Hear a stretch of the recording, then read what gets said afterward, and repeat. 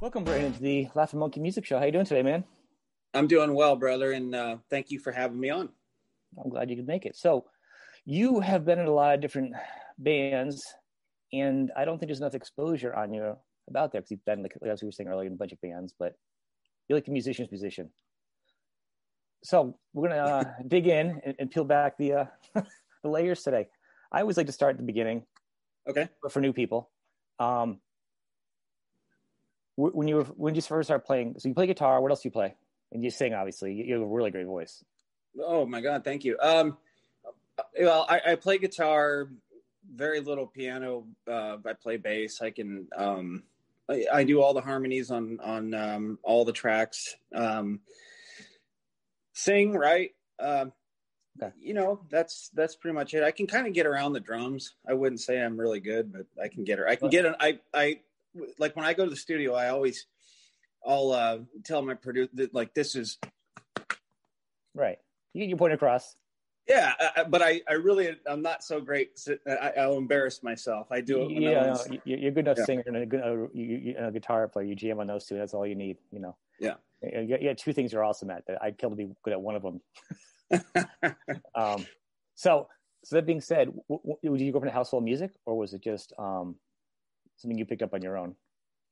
No, it was a house full of music. My mom and dad, they played in bands, and mainly like country bands and just weekend warrior kind of stuff. And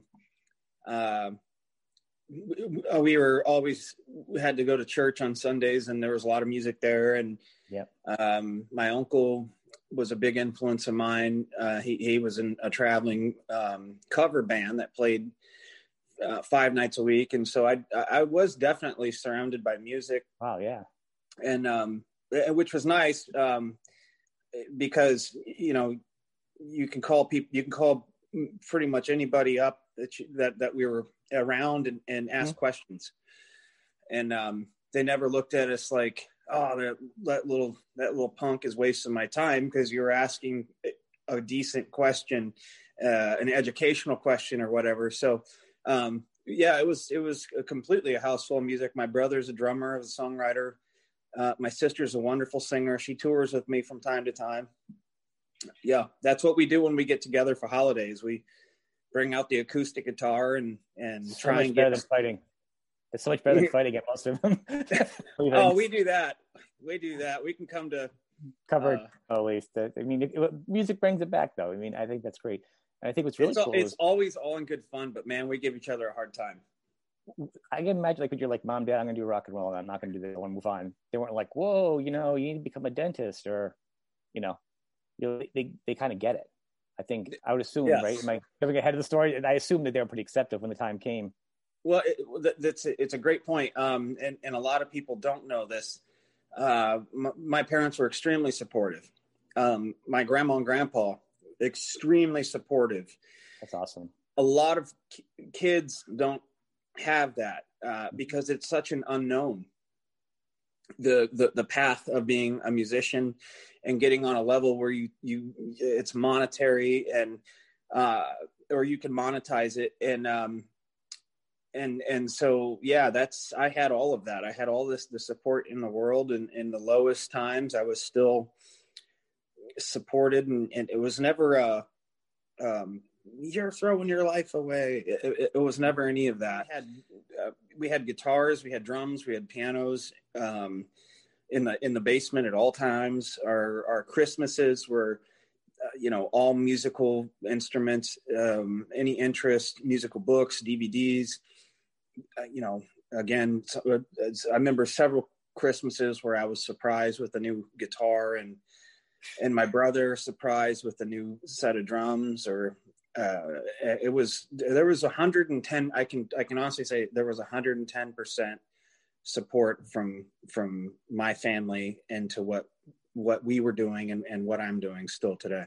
I mean, the side note here, the fact that your parents bought drums for a child that lives in their house, like, makes them almost superheroes. Because let's face it, you're a 6-year-old. You're gonna be like, drums should get back. You're like, oh my God. Like, I have bass guitars. I have a wall. If I turn it, it's just all bass acoustic guitars, and I have amps and everything. I bought my kid a PA for her her Christmas, and then bought her guitar, and then for her 16th birthday she wanted a bass amp because she was playing out. Okay. But the drums, I'm like, oh. Find a drummer in a garage. I bought you a PA system because that's really what you want when you're in a band. I bought you a PA, but drums is heavy. We got my daughter. A friend of mine brought over an electronic set, so right. I can deal with that. But yeah, no, I'm sure my parents were heavily annoyed. We were always down there just making racket, and but it was just nothing but love. And all right, they're going to figure it out. They're going to figure it out. I think that was really awesome. Did you guys have any professional lessons too, or is it just all natural? Because I mean, it sounds like you guys are all natural to begin with. So I actually believe it or not, that sounds cocky, but I did have a hard time with the guitar when I first got it. My brother had a natural ability to pound out a beat and go to like church or whatever and play on the drums. And I always thought, wow, he should have a kit. I never played a guitar before they purchased me one. I knew I wanted one. I played the bass a little bit, but that's a single note kind of instrument. And the guitar, I had smaller hands. And so, yeah, I took about 3 months of professional lessons. And I had a really cool teacher. His name was Tommy Lee, a guitar player. And he would, every time I get there, he would buy me a Mountain Dew, and it was in the glass bottle. Wow. And he would say, don't tell your mom I bought you a Mountain Dew. All right. So instantly I'm going, this guy's awesome. I got a Mountain Dew. There's 2 guitars, 2 amps. And he would just say, look, I can do one of 2 things. I can show you theory and this and that, or we can just jam. And I was like, well, what's jamming? And he started playing, something. And he goes, do you like how it sounds? I said, yeah. Show me just how to do exactly that. So our lessons were, I would get it down, and then he would take a solo, and then he would play, and he would say, this is kind of the space that you can start in. Mm-hmm. And why don't you do something over top? So yeah, I had a really cool teacher. And then unfortunately we moved to St. Louis, and I didn't have that. I went to one lesson, I think, and I thought it was a real old guy, and Stu Leonard type of stuff going on. Super boring. Yeah. Like, oh God, it was books, VHS tapes, slowing the thing down and playing it back. But yeah, I did have a little bit of professional lessons. Very, very good. So you had a family band. Did you like outside influences too? Before you started like a high school band, and then like so obviously there's an evolution from there to start moving and playing professionally. Like, yeah. I had a band with my twin brother. It was called the Gibbs Brothers. And we were 13 when we formed that band. And we couldn't play out anywhere without a supervision. So we had this brilliant idea that we would hire my dad to play bass, because he played bass. So now we could get gigs because we had a supervisor, and he was in our band. And so the Gibbs Brothers went on till 2010. Wow. And that's really how I met some of the people I met. We were young enough and got lucky enough to meet a promoter that believed in us and put us on. Well, our first show was with Peter Frampton. Our first big show. And from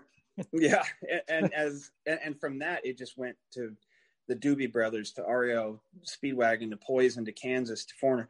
And that's how we spent our youth. A lot of other people had sports games and things, and we were athletic, but we didn't live for it. We lived for what we did on the weekend. So yeah, that was the early days, the Gibbs Brothers. And were you guys a cover band or original? It was kind of it was original, but in order to we weren't at that point where we could play 90 minutes and just, thanks, good night. Mm-hmm. We had to play the 4-hour circuit. Yeah. And so we did we did 50-50. And as we got into our late teens, it became more of an original show as we had more interest from like higher ups, we morphed into something of our own a little bit. But the early days of total covers, and then we would sneak one in, and we'd hope that the bar owner or whoever didn't notice. And so this is a new Def Leppard song. Yeah, exactly. This is off a Def Leppard record that you've never heard. Yeah, this is an import over from Japan. So when you guys were doing it, did you guys do any independent releases or anything? Like EP stuff? Because this is around the time the digital age is kind of happening too. So you're on a different generation now than the other guys. Younger. We recorded a couple CDs. We did one called New Breed, which was all original. And we really did that one like out of the trunk of the car kind of sales. Or merchandise at our shows. It didn't have like a platform, a national platform at all. If you saw a show, you could get a CD, or you could order it off like CD Baby or whatever. And then we did a record with my bandmate Ricky Rocket called Brothers in Arms. He produced it. Yeah. And same thing from the tour. Did you meet him on the tour? Like, how did you guys now? At this point, you're starting to overlap with other musicians. Like, so with Ricky, obviously being known in another band, how did you start collaborate? Was it because you guys opened for him and then you guys made a friendship and then like, oh, we should do something together, and it actually happened? As every musician says, we should do something together. Well, yeah, I mean, we were kids and we were opening for him, and we had a handful of shows with him, and my brother asked Ricky, he says, well, I know you got a home studio. Would you ever produce anything for us? Mm-hmm. And he said, yeah. So we flew out there, and he, at that point, it was kind of like after you open up for him enough, you're friends. And, and then of course, later in life, in my, I think I was 28 or 29 when he asked me to join the Devil City Angels. But yeah, no, we opened for him. That's how every single relationship started, was we opened for him, we mind our manners. And then if you do that right, you can move further ahead than if you're an egotistical band. That's how we met a lot of people, was opening for them and creating relationships, which came in handy for me when it became time to be a solo artist and reach out to different people. Where were you based at that point when you were touring? Were you still as a family in St. Louis, or had you started moving towards LA? And we went to ironically, we moved back to Iowa, and we based everything out of Iowa, which in a way was it kind of helped us because we were centrally located. We could kind of get anywhere quicker than some, but it held us back a little bit. We were somewhat of a big fish in a very small pond. And it wasn't until I moved to Nashville where things really, really opened up, and I went more international and got to play other countries. That's ahead of the story, but we did our fair share of touring, all from the state of Iowa. That's cool. That's something you wouldn't expect. No, and anytime I tell anybody, I don't care if I'm on a cruise ship or playing, I tell people where everything started, and you get the same reaction. It's like, awesome. What? That's what people. Well, that's the thing. That's what people need to know. They should hear. Those are the great things you hear about. You're like, oh, everybody starts out in here. I was from this valley. I did this thing here. So and I got to be honest. I've been everywhere, and one thing I love about the state of Iowa is everyone works so hard, and they're strong people. And I don't think I would have gone as far as I have if I didn't have that rooted commitment that you have when you're an Iowa boy with a family. And I'm sure they're out there, but all my friends and people I choose to keep in my life are very motivated people and hard workers. And it could be, I don't really hang with musicians on my off time. I see them on the road and they go their way and I go my way. I hang with people like mechanics and people that restore cars. And I enjoy boxing. So I have a couple friends that box.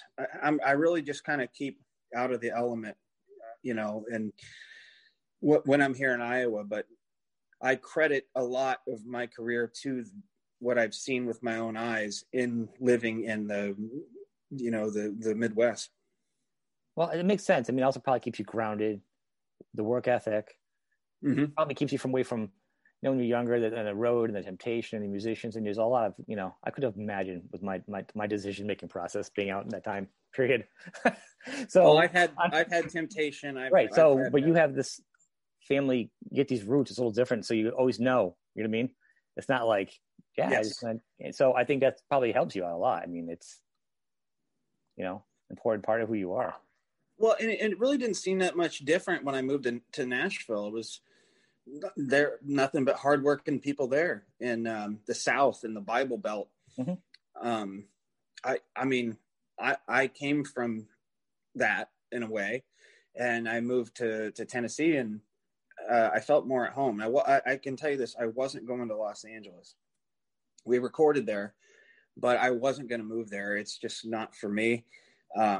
I love visiting and I love playing there, but no, I needed to have a little bit more kind of conservative stuff I was used to, prayer, people saying God bless you. That makes my heart melt. And I'm not a good I sound like a goody two shoes, but I'm absolutely not.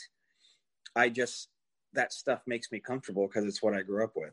I'm a big fan of manners. So like when you say this and like, I actually think it, and it's gotten me way further in life by saying please and thank you and having gratitude. Yes. Carry so far. I was just talking in doing the show, talking to a few other musicians that are younger. They said, I just kept my head down. I worked hard. I was polite. I put the time in, and it carried me so far. So you're not the only person to say that. I mean, it clearly indicates, of course, it wasn't just easy for you, you know what I mean? But that's such an important thing for people to do. Sure. You can be awesome and be that jerk, and you better be awesome, like ridiculously, like from another planet awesome, because nobody wants to be, especially nowadays. Just know this isn't the rock star days where this is 1989, and you could, everyone gets a different bus, and you only talk on stage. There's a few bands you could do that now, but you know what I'm saying? There are a couple, but no, you want somebody you can hang with and talk to, and who's a good person. A lot of people have kids now. They take their kids on the road in the van. They bring their wives. It's a family function. It's, you know what I mean? They don't want. It is for me, and I, sometimes I get laughed at a little bit because, I'll bring my mom or what out to the shows, and I'm like, look, I'm here for just a minute. I'm a blip on this planet, a blip. Mm-hmm. I'm going to take the ones with me that I love the most. I love that you take your mom. That is so awesome. Oh, I take her. She's managed me this whole time. Even in Devil City, she's managed my travel, and so great. Yeah, and so I'm one of those guys. It's like if that makes me a pussy, for lack of better words, that I'm such a family guy. Go ahead and put a check right there. I'll be that guy. I'll take that. I think it's. I don't want to live a moment or a minute without any of my family, and so I try and make the most of it. I don't think that does that. I mean, be a man, make your own decision. Don't talk to your wife. I mean, a man makes his own decision, talks to his partner, whether it's a man and a woman or man and man, woman, regardless of the relationship. You talk to your partner, you work things, you respect each other, you respect your family. That's being a human. Those are the important things. Doing whatever you want is called being a jackass and selfish. Sure. Yes. That's it. That's really what it comes down to. So yeah, whoopie-doo. You can call me a name. You're still the jackass and you're going to die alone. So, I think it's awesome, man. I really do. I think that's salt to the earth type of stuff. So you're in a lot of bands too, and you do solo. Yeah. Are they all functioning at the same time, or are they just kind of a mixture here and there? Well, no, they don't. They all really have their own seasons. Okay. I never stopped being a solo artist ever, and I actually have a record deal with Golden Robot Records out of Australia, and they bring out all my solo stuff. And Devil City is a season. I have a group called Cheap Thrill that has a revolving cast of characters. and that's a season. And then, and I mean season, like based on availability, when and everyone can do it. But yeah, no, it's any given time I go out acoustically a lot. I have a project with Joel Hoekstra from Whitesnake called the Campfire Tour. He's really good. He's a good player. Oh my God, he's a wonderful person. But yeah, no, I have several things. I think you kind of have to right now. You know, you make your income off of getting off your duff and doing work and going out. So I love working in all the projects. It's still have to kind of pinch myself sometimes that, you know, when things got rough back in the day and I thought I'd never, ever see the light of day in the industry. And here I am, you know, just blessed. I'm not up, you know, all the way, but I'm happy to be on any rung, to be honest, of the ladder. I'm happy just to be on the damn ladder. So, well, you're on one of the few rock labels too, actually. Now is Frontiers and Golden Robot are the only ones that are really honoring rock and roll that would have been, you know, in the heyday, or just, you know, I'm not comparing genre because I also talk like the 70s, you know, bands that actually got to build up a reputation, you know, a couple albums before they had to become platinum, you know. Yeah. So when I say rock, you know, bands, I mean across the genre, not just that. But there's a lot of rock bands out there that do that. Labels that are supporting rock. Frontiers does a great job. Golden Robot's killing it. Yep. I hate to say this, but it's really like all there is right now. No, that's the thing. That's all I've ever heard of, and I keep hearing more about Golden Robot. You know, first it was Frontiers, now I'm hearing Golden Robot is also doing the same thing.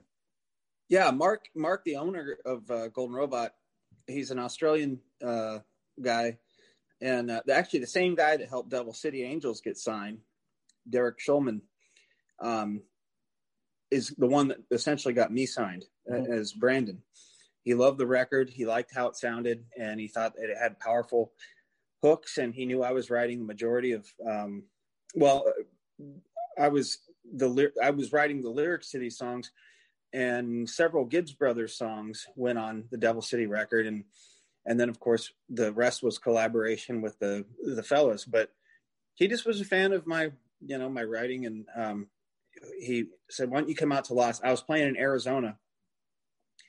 And he sent a message, goes, "Get a flight, come out to Los Angeles in the morning," or whatever. And we went to the Jeremiah Hotel there, and I met with Golden Robot and Derek.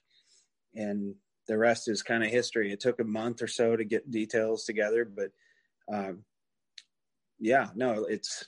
real happy there, Golden Robot. They gave me a deal, but I don't have to go in there and go, all right, I'm writing an album. I got 12 weeks to write an album. Right. I do a single, release it, do a single, release it. Well, he's a person. Like he's a person, and it's not like this headless corporation. He's a human that says, yeah, create, be an artist. It sounds like he's a massive music fan. And I appreciate that approach, letting me say, because I'm not one of those guys, I've said this before in interviews, I'm not one of those guys that sits down for the day and writes 3 songs. Mm-hmm. You know, come home and hold the notebook, look at my, I wrote 3 songs. I have to like bleed. I got to marinate. I got to really think about it and hurt or be happy or sulk in it. And so this was the best. When you do this, is that what you're doing? Are you actually, you sit down and try writing it?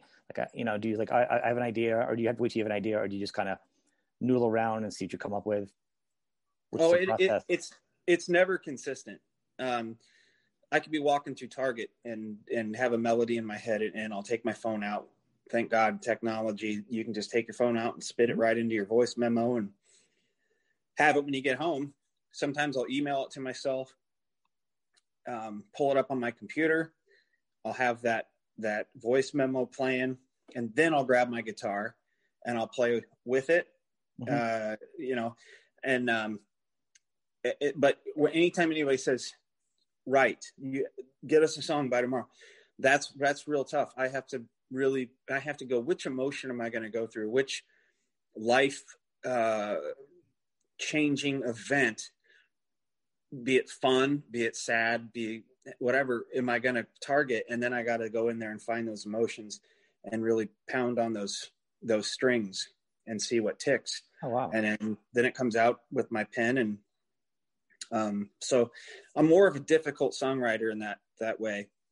And there are guys that do it really well, especially in Nashville. They can write 3 songs a day. And I hear that all the time. I'm just not that guy. When anybody I've ever talked to, that's one of the favorite questions I love to ask is what the process is, because everyone's got a different way, Glenn Matlock has a different way. He's like, if I think of it, if I don't remember it, it's not a good song, because you want to remember a song. It must have been crap if you don't remember it. I forget from going up the stairs stuff. I'm like, I don't know. I'd have to write everything down because I forget everything, important or not. And he says, he's like, I write all my songs. I'm going for a walk. So unfortunately, all that mid-tempo beat. Someone else says, no, I write songs all the time. And if I like it, I bank it and go back to it. And some people are like, no, like you, I've never heard anybody say that they can write that many songs a day like that, though. If I'm writing a song, it's a boxing match. And like this next song that's going to come out with Golden Robot is called Lost Boys. I wrote in 2 months, probably 5 songs to get to this one. And that doesn't sound like an astronomical amount of songs leading up to the one I was happy with, but that's how much time I spend figuring out if this is something that is going to work. And when I leave the house and am waiting in line to pick my daughter up from school, am I still singing that in my head? Is that melody still going in my head? And if it's not, it's time for turn the page. But when you leave the house excited and you're buying a coffee and you're sitting there singing it to yourself, you're going, okay, if it happens to me, it should happen to somebody else. Well, it's pretty good. You have like revisions and stuff to kind of lay it down. Man, it would really been hard for you back in the day when you had to come back off the tour and be like, all right, boys, 2 weeks to write and then a month to record, and you get your second album. We want 11 songs. And need some, and we have a few for the airports too. That might work if everybody was a lyricist. That might work. When most of the roles I've played, it's me who writes the words, and those become personal. And when I leave this earth, I want people to sing those songs back. And so I'm very aware that this is bigger than me. It's going to last longer than me. So I really want to get it where it needs to be. I can get that. I respect that. Well, I think a lot of bands, though, I've yet to see many bands that can all be writers from the very beginning, from the first album. They all co-write, and it always works out all the way through. Like usually it's a main songwriter, and second album, everyone wants to write because money, and then it doesn't sound the same anymore. Because they could all be good songwriters, but it's not the sound that everybody fell in love with at the album deal. You know what I mean? Sure. So it changes on a different level. On who you are if you have a deal or what you signed. And I also think that it's got to be challenging to not sing your own lyrics. You know what I mean? In the bands, there's a few bands that the singers write some songs, but just sing other people's lyrics a lot. You really got to like their lyrics because you're the one singing and you are so attached to those lyrics. Nikki Sixx did an amazing job of that. Because Vince, they had a thing. He was writing for Vince and Vince's voice, and it is hard. Like I have a whole notebook of lyrics from people, and I have a hard time. People send me songs. Hey, can you put some music to this? And I read their lyrics, and I'm not sure of their cadence. I'm not sure of their syllable placings. Yep. I don't know if I could. When I did the stuff with Poison. Or the members of Poison, I sang for them the special guest with a special guest. Yeah. In 2015, which is what got Poison touring again, by the way. Hey, some say that. I'm saying it right now. I think somebody's like, all right, maybe I shouldn't solo so much. I want my voice back. I don't know if that's the case, but I'll take it, I'll tell you, as a fan of music, I saw that. I was like, I see this one coming. Yeah. it got them going again, or maybe they just, who knows? Maybe it did or didn't. No. Nonetheless, if you think it did, then I'll take it. But no, but that singing that stuff was very, very easy because they were established songs, and I had a reference point. Everybody knows those songs. You know of them, and I know them. Yeah, so that was easy. Songs. Was it weird? I'm sorry, I didn't step over you. Was it kind of like doing cover songs, but you're with the band, so it's not really a cover song anymore? Pretty much. So it's just you singing with the band. So yeah, it was like live band karaoke for me, which is pretty awesome. Only there's like 10,000 people in front of you. And you have the 3 seasoned players that know what they're doing. Awesome. Those guys could play that stuff behind their head in their sleep, and so having those guys that are seasoned and these hits have been played so many times, it was really easy for me. It wasn't like they were trying to figure it out. It's already been figured out. It was my job just to more or less make them happy, Mm-hmm. Actually, writing like with Nikki Sixx, so when he writes for Vince, right? And Nicky's actually a story writer too, so it's not surprising that he can gravitate to it. It's almost like artists that do that can actually write in somebody else's mind. Like when you write a story or a screenplay, you can put yourself in that character. And some people just can't. That's just a skill set. That's like being an actor. You're a musician, an actor, but to do a couple different things, it's like an extra skill set to add to your singing, songwriting, because Nicky's thinking of that. He's of course then he's thinking of what's the range of Vince, how many, everything like that. So that's just like Iron Maiden, Steve Harris, and just are a bunch of bands that do that, and they have to stick to that theme. It's a good point. If you can write good books, I suppose there's Dr. Feelgood. I mean, when that song comes on the record, you kind of start painting the picture in your head. Absolutely.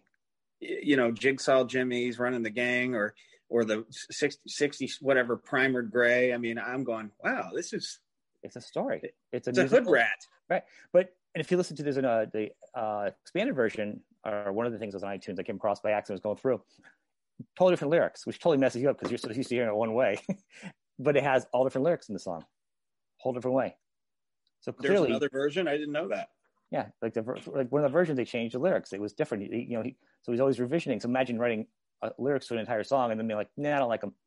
I'm going to change it around a little bit." Yeah, I remember the choruses, but a lot of lyrics were different. I mean, it's crazy. So that is such a storytelling, musical talent on top of just songwriting. You know what I mean? Even as heavy as that song is, the intro. I mean, it's heavy, and it gets you. It gets you doing this with your head, right?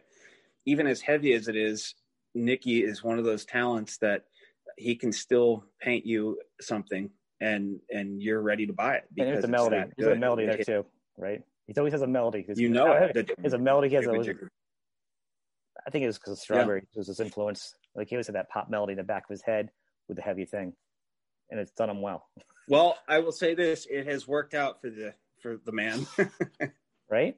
Everything he does sounds, he's doing well.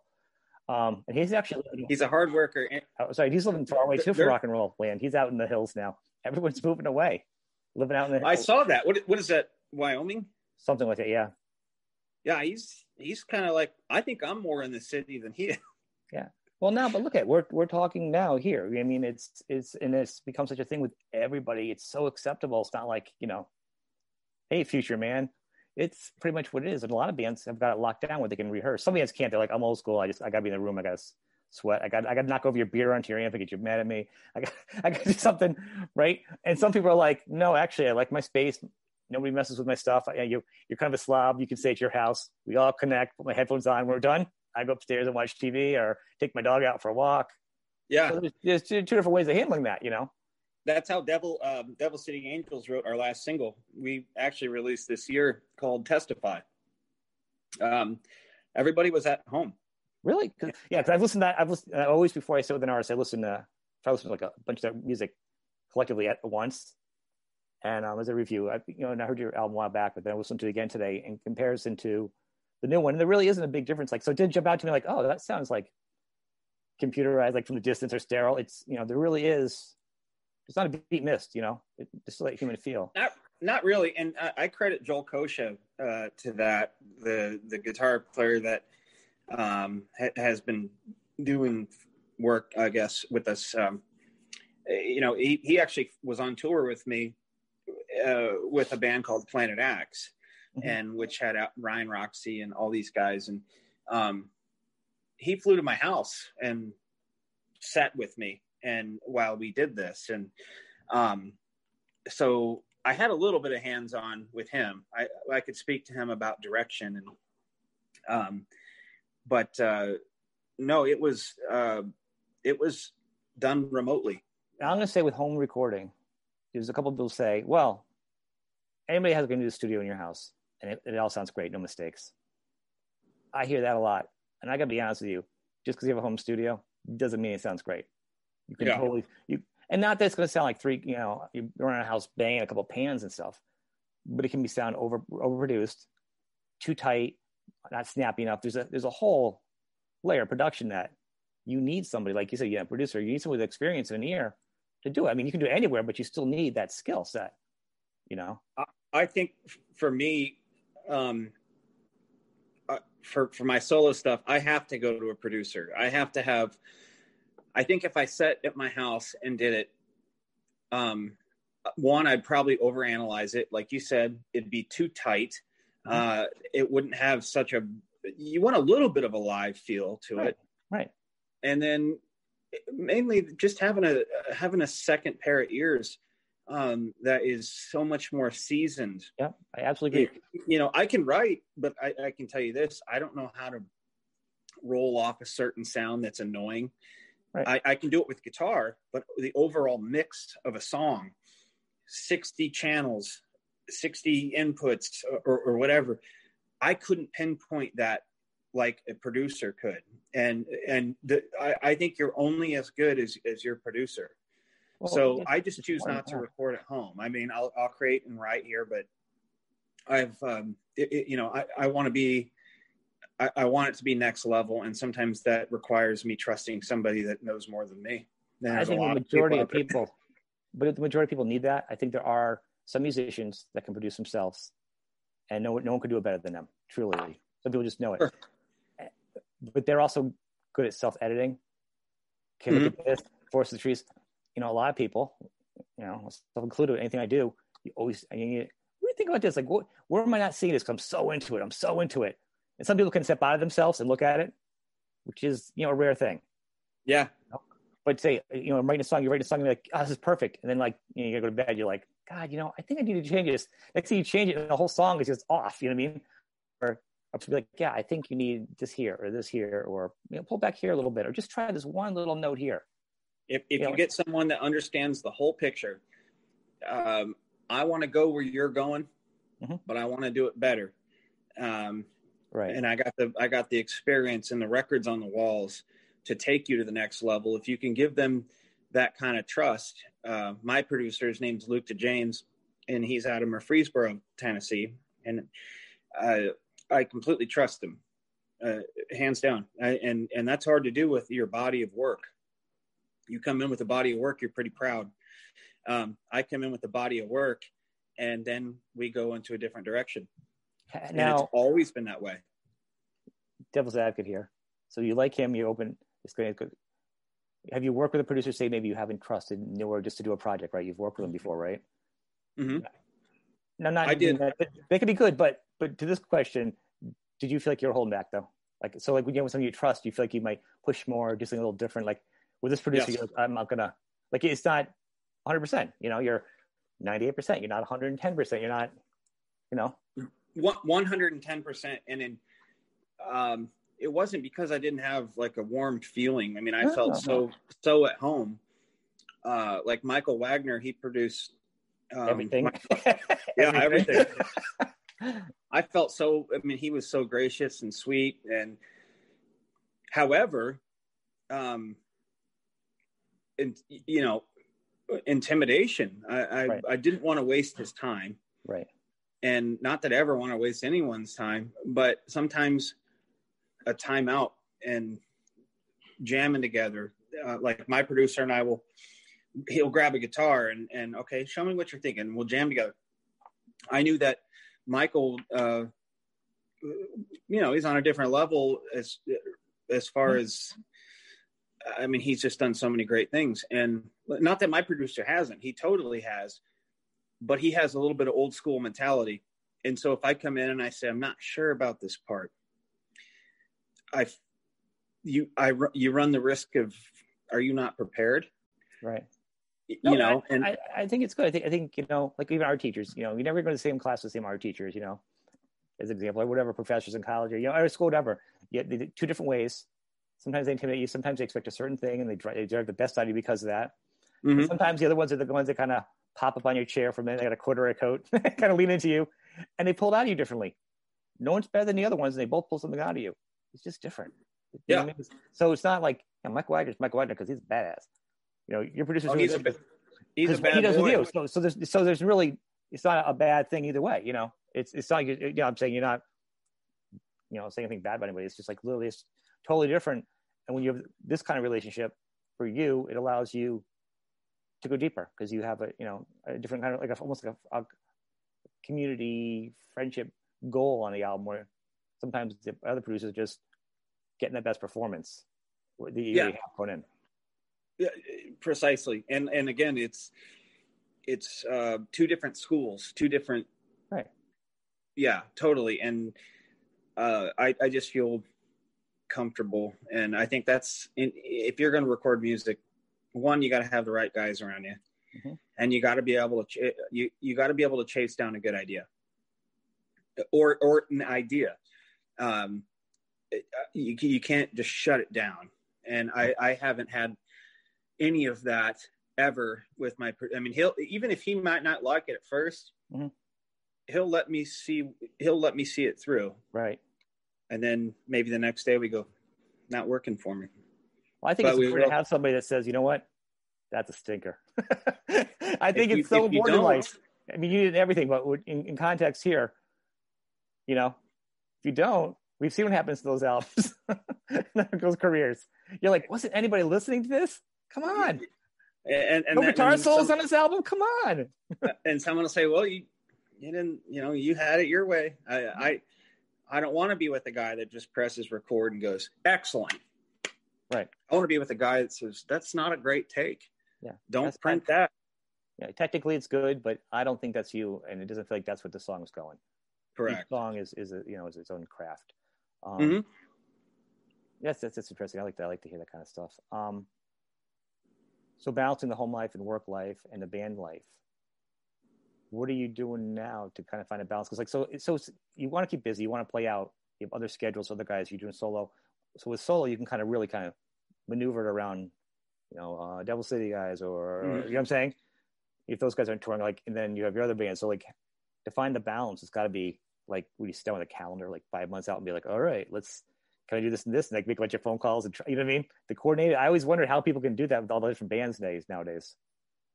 That's pretty much it. I'm sure from an audience point of view, it seems like there's someone magical. Or maybe that you can do 8 bands at once. And I can't even go to work without being late. Yeah. Or there's someone putting it together for you. I mean, I have a great team, but the fact of the matter is when I'm ready to go chase down an idea, like Planet X, all guitar driven thing, it really starts with a text to whom I'm targeting. And are you free from this time to this time? And do you want to do it? Nobody has ever come out to me and said, here you go. Everybody's set. It usually is all of us, including the special guest. It was all of us feeling each other out and texting, having late night phone conversations, feeling out temperaments. And it's pretty, it's like a second job, but it's like a second job. Like just like me, say you're now setting up interviews, which is a dot. It's a lot. Just coordinating between two people, especially a person in the music industry. you know, and you're right. It's easier for me. I know what I'm doing, but to coordinate with somebody else and different schedules. And then something I never thought about until I started doing this is everyone lives everywhere. It's not like in the mecca of one town where you're like, all right, bud, it's 8 o'clock, 8 o'clock. Everyone's in a different time zone. Yeah. Nobody lives in the same spot anymore. Like every band has like, I've done a band, you know, every part of the earth they're at.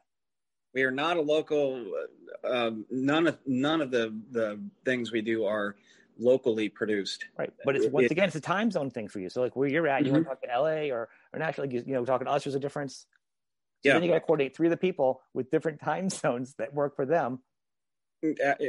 You definitely have to be aware of that, and the fact that we're all a little bit older now, and we have children, and you got bedtime. Not rock and roll when you're growing up, right? You're like, I can't wait to be out there and sit down and text with 3 other guys in 5 other zones and balance between having kids. I am so working to rock hard on that one.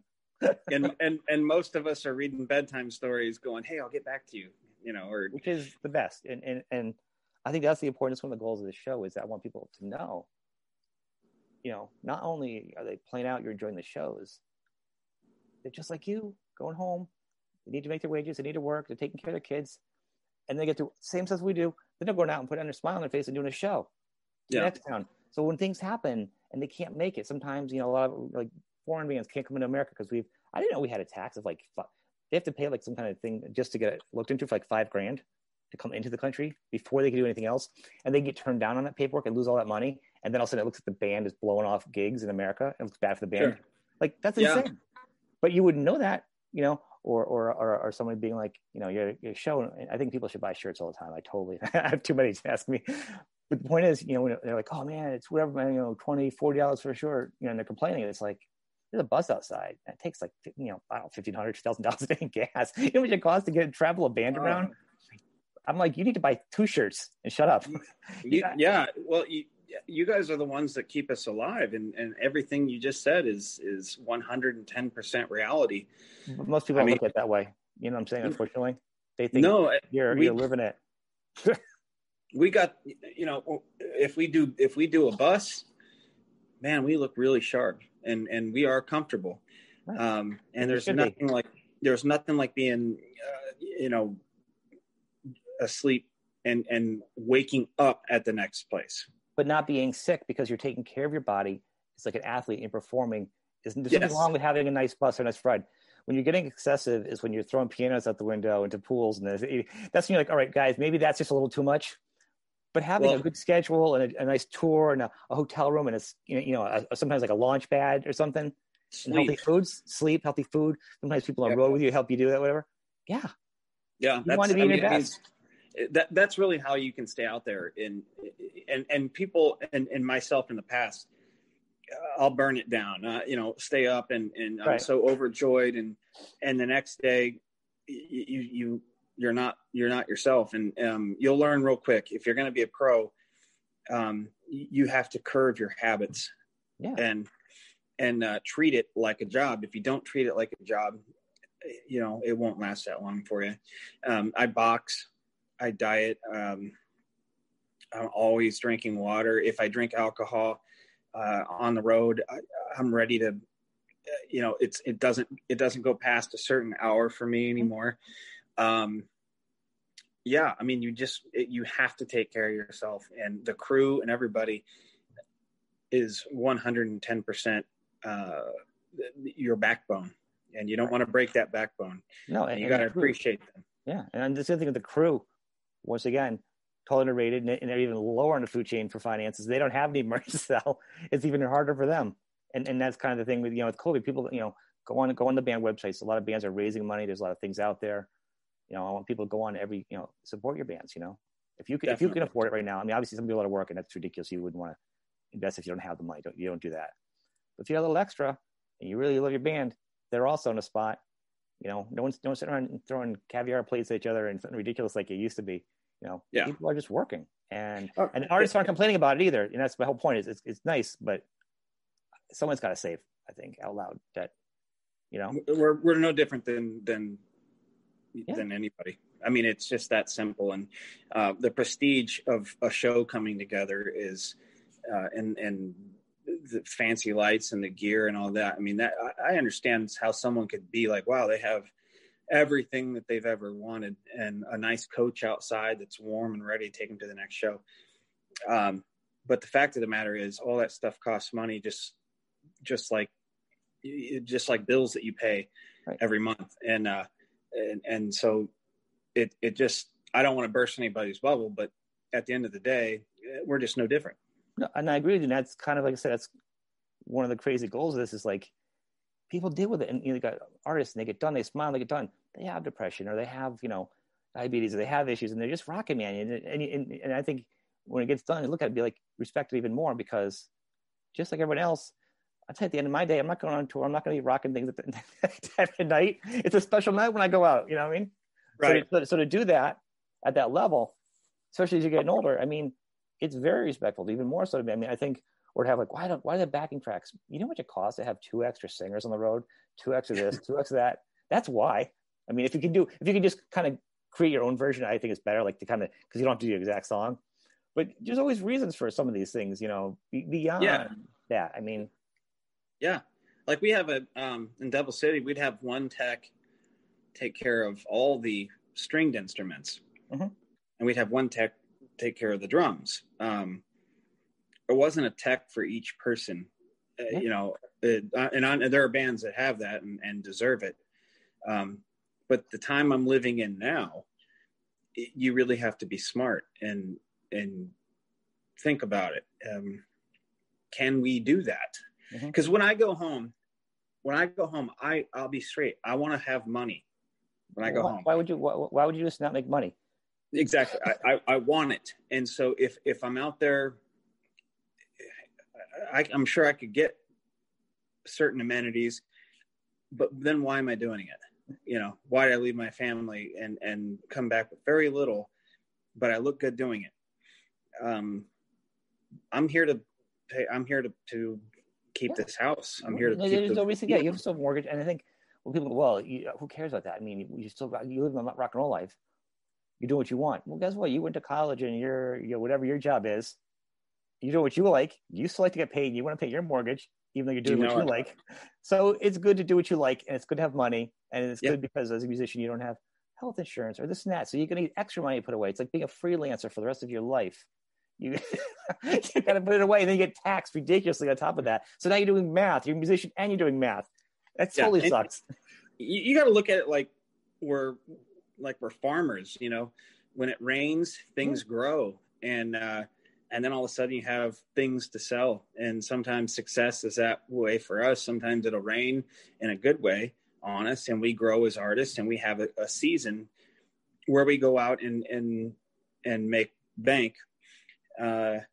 However, you got to know that that's seasonal, and there's going to be a newer artist that's coming out that's going to steal your thunder. It will come back around.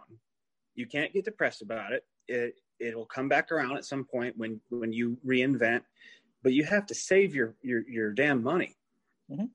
Because I mean, I only do music, and I have for a long time, and I'm fortunate enough to have guidance on spending, knowing that it's not going to last forever.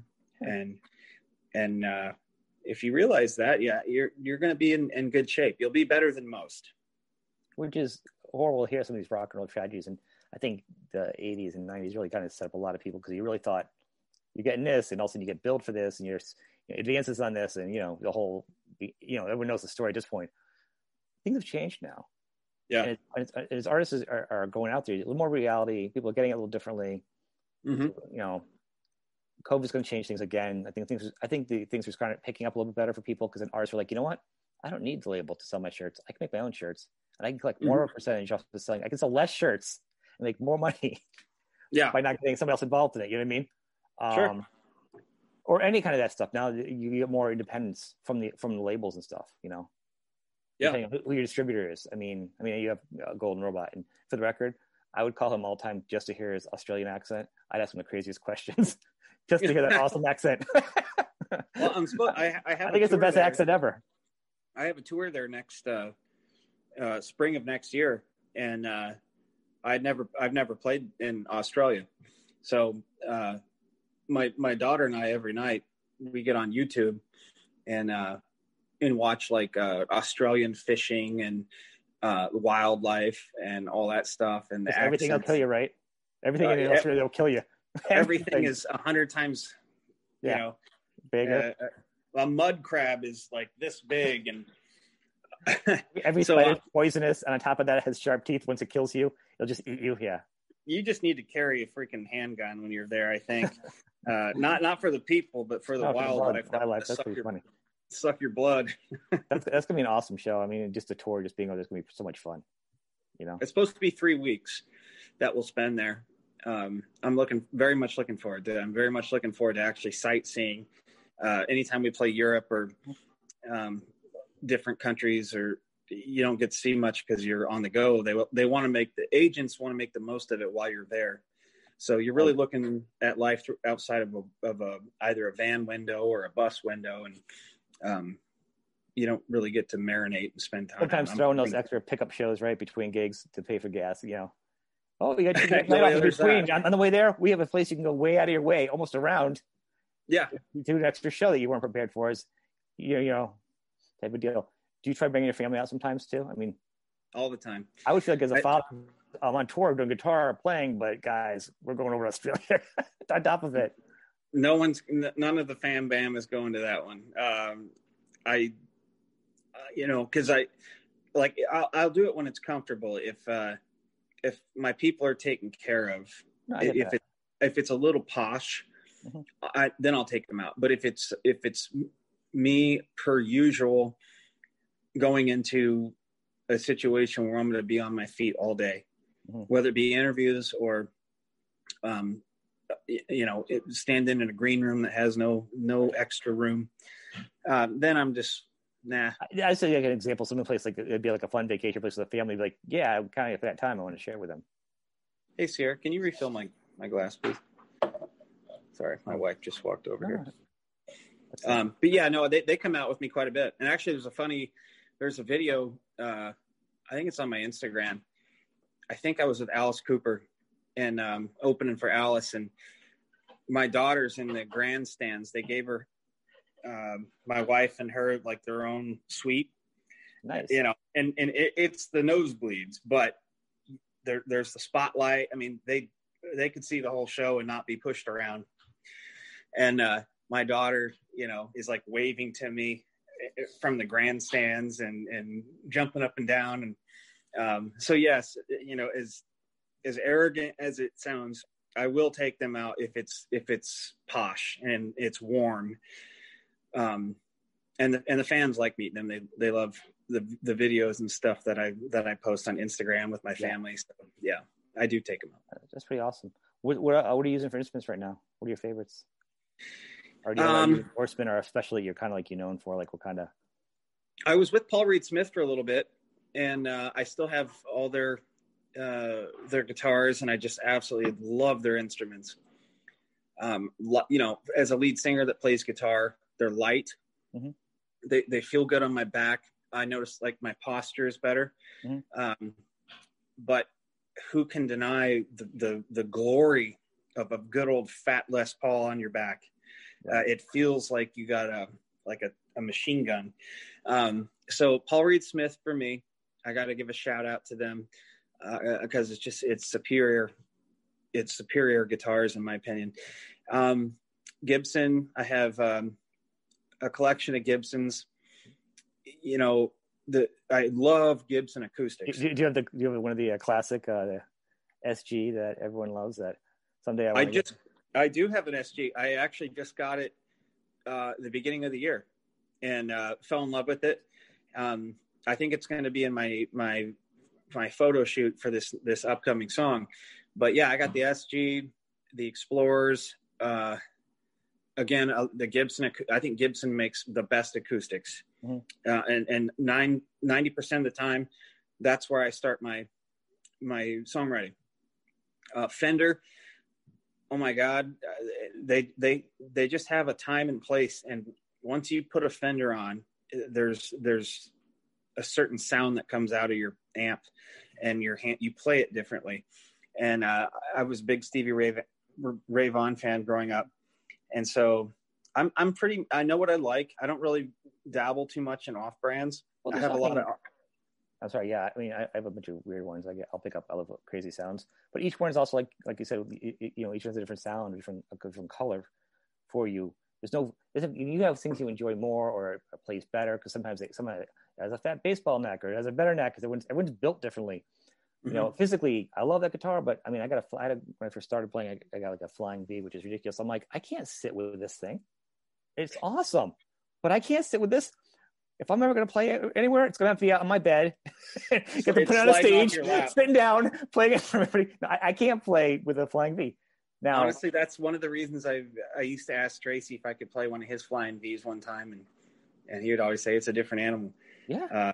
And I've never purchased one for that fact because I like grabbing it and all right, let me but if it's slanted and it's going off your lap. I tell you, after doing that, after having it for a while, actually, I'm trading it for an acoustic guitar. I was like, it's killing me. But after that, I was like, I see somebody like Tracy or anybody else who has a Flying V or the Boys at Scorpions or anybody really. It's just like another level. They look so awesome. Yeah, but or then they do like a half sit down acoustic thing or a strumming thing, and they're half sitting down with it. I'm like, how are you doing that? What are you, a wizard? Yeah, you got to do an Albert King, and you kind of have to stick the middle of it right on top of your spy. Then you're playing a different instrument. That's a mandolin or one of those. That's different. Can you play like that? You've been learning to play like this. Then also you can do this. It's not comfortable, I'll tell you that. Right. It's insane. Albert made it work, but I love hollow bodies too. I have a custom guitar. It's called a Commander. It's a Shoemaker guitar out of the Quad City or Moline, Illinois, which is not that far from me. Guy built it for me. It's a Tele. It's hollowed out. It's got 2 humbuckers in it, and it screams. I was with Sublime for a little bit. They were a company out of Tampa. Mm-hmm. I even have an Epiphone 335 that has stood the test of time. I got it when I was in the first band, and I'm kind of a gear junkie. I just love gear, and I think each guitar, each amp, each cable, really, you're kind of identifying your sound.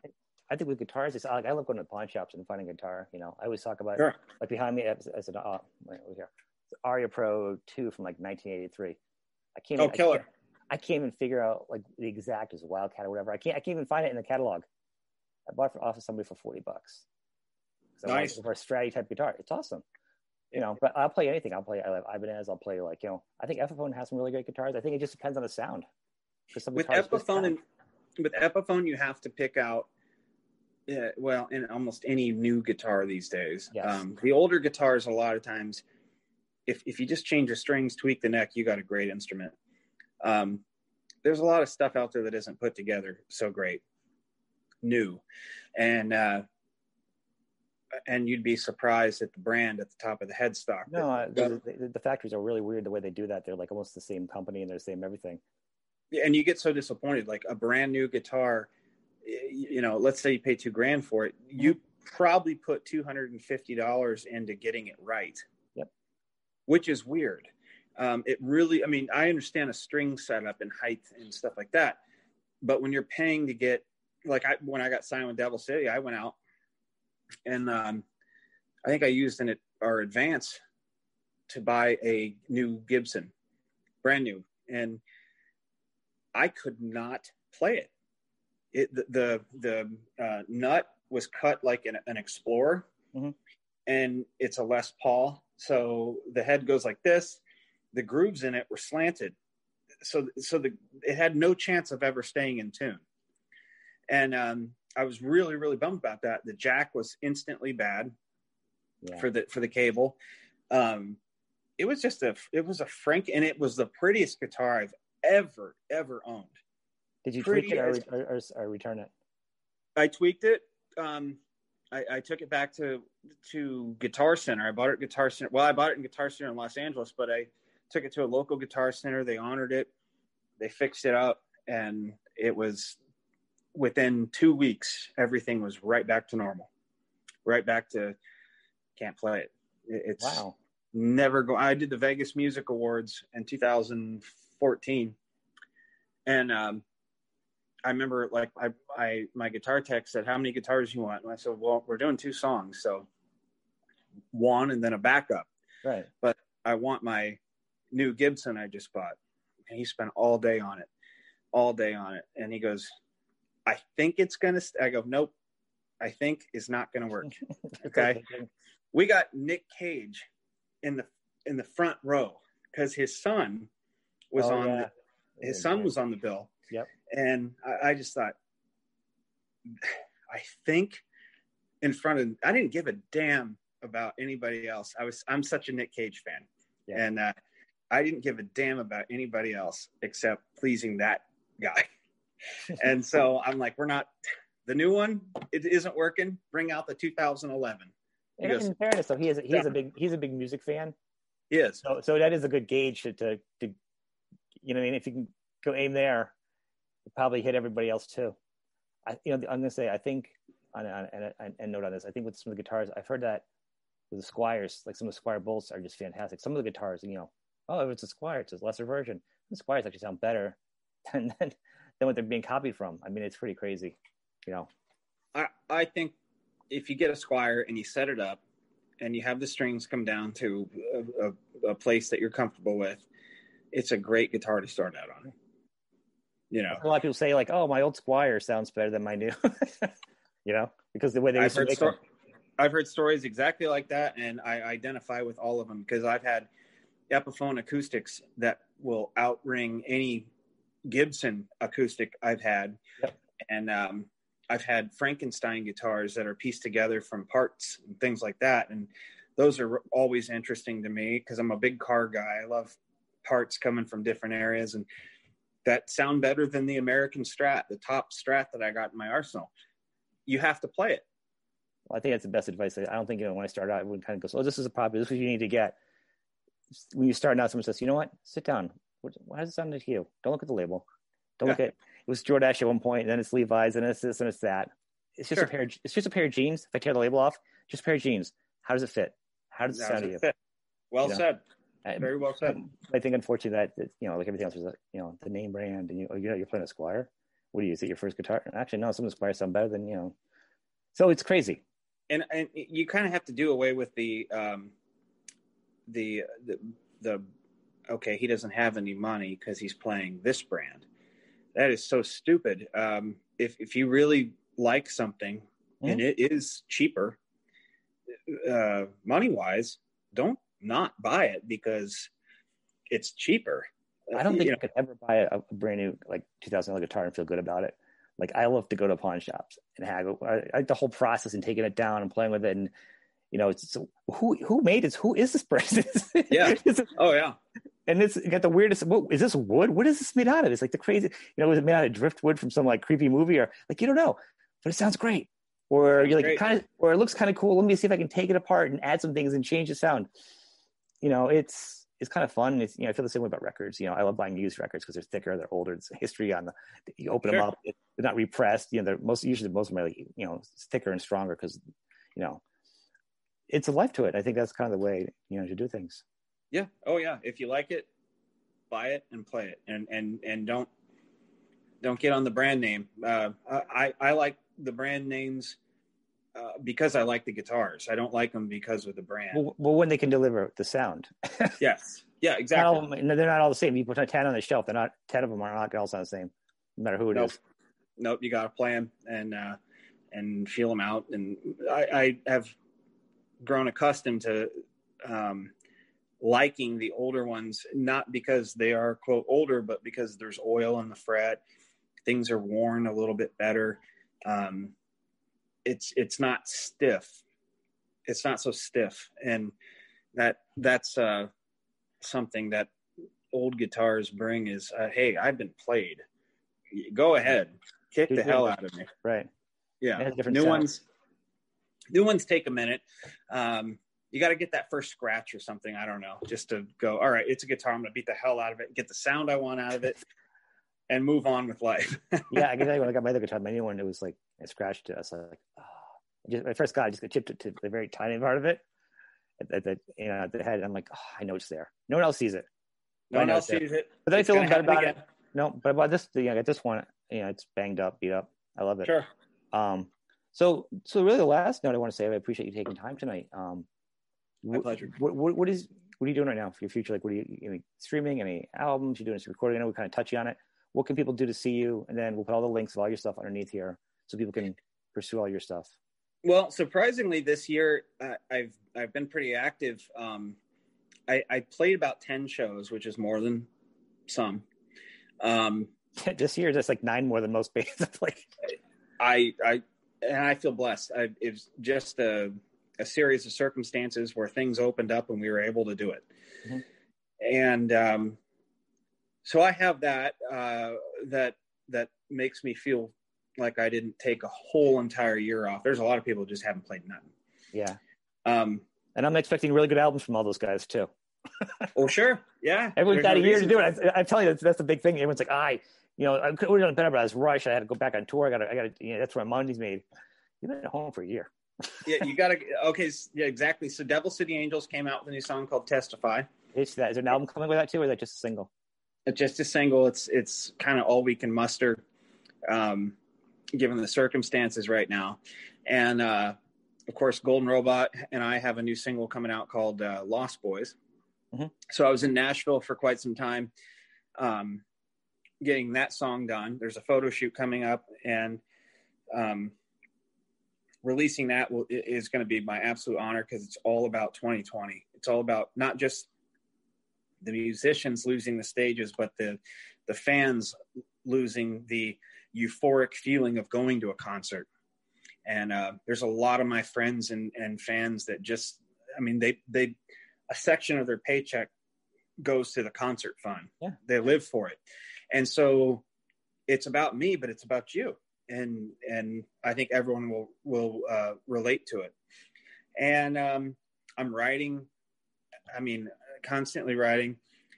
I do have the Australian tour in the spring, and it's just, honest to God, tackling goals like fitness, things that have been on the back burner in some way, fitness, helping my neighbors if I have, if they need some help, creating better friendships, stronger friendships, getting in touch with people that I haven't been able to get in touch with for years due to a schedule, and just kind of being present with my daughter and making sure that, she's happy and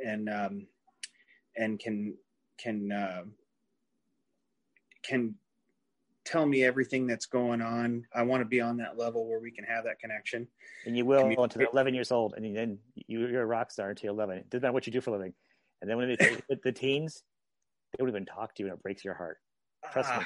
I've heard. I'm going to tell you, right when she gets around 10 years old, start not talking to her and start pushing her out of your life, because it's going to prevent you from heartbreak. They kill you. It go crush your soul. It still happens to me now. I'm like, it's so funny you say that. I was just telling someone else the other day.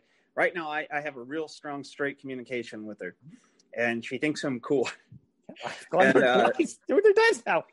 She thinks I'm cool, but I know the day is coming. But there's a light at the end of the tunnel, because I didn't necessarily always see eye to eye with my mom and dad, and of course, I wanted to be independent and away from them from time to time.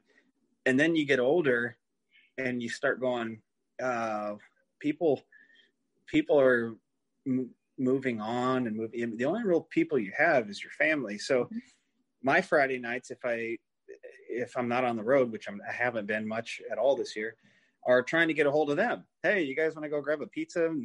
But those are the best. I still get nervous, and there was a long time I was bulletproof. I didn't get nervous at all. Once I got in the Devil City Angels, I just knew, your performances are instantly on YouTube. Mm-hmm. And so you keep that in the back of your head. Like, I got to be my brightest self. I got to make sure I hit everything.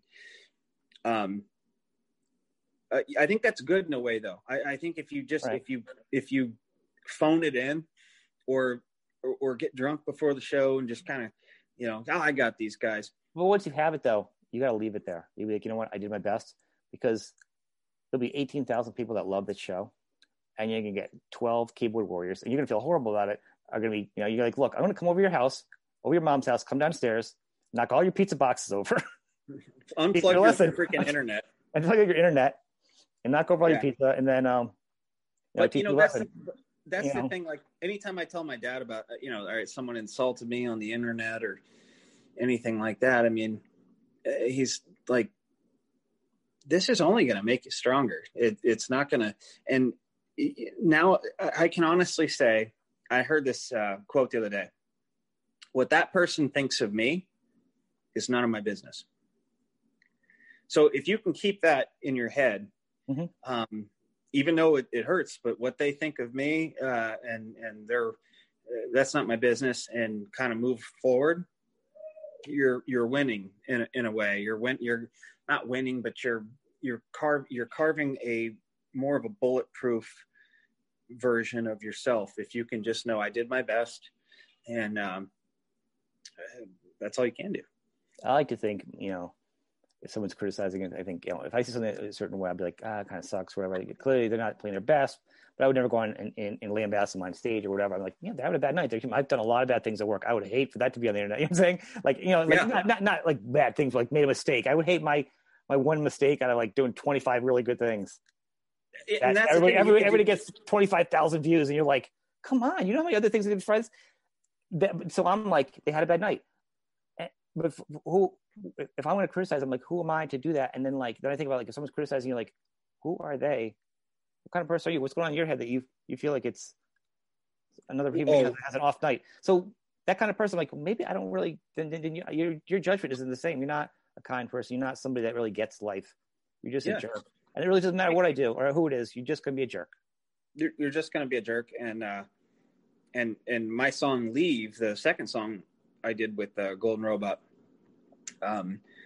the chorus is "Leave that boy alone, leave that girl alone, leave us all alone," and it's an anti-bullying.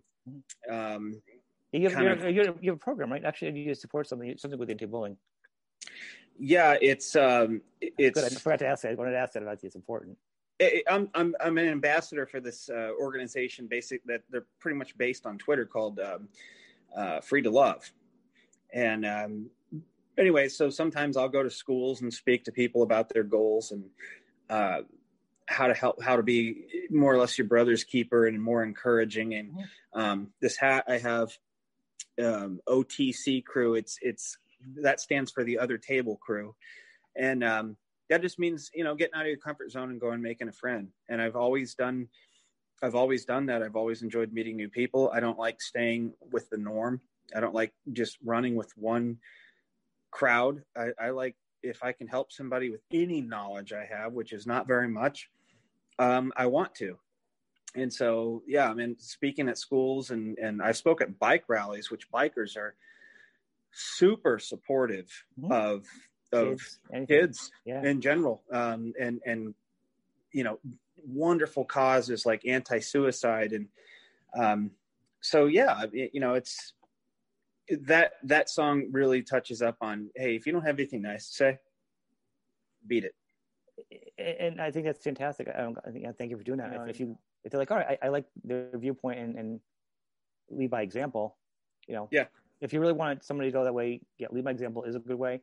And just being there, obviously, especially being young, you don't want anybody telling you what to do. It's the first reason to go away and not do it. I mean, I'm surprised. Well, music in your house, you didn't become like a librarian or something, right? That was a joke of my family. My wife's an artist, and I'm into music, and I'm like, oh my god, they're gonna become like librarians and accountants. It's gonna break my soul. They're gonna rip out pocket protectors. Come on, guys.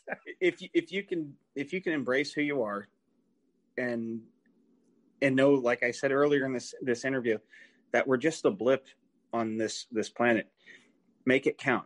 Mm-hmm. Make it count. I think you can walk down the hallway of whether it be the school or to your desk at work and just be a little bit more comfortable going, all these things that I think are such a big deal are really not. I need to be the best person I can be. And you kind of harvest what you think. So if you're in if you're constantly negative and woe is me, you might get more of them circumstances.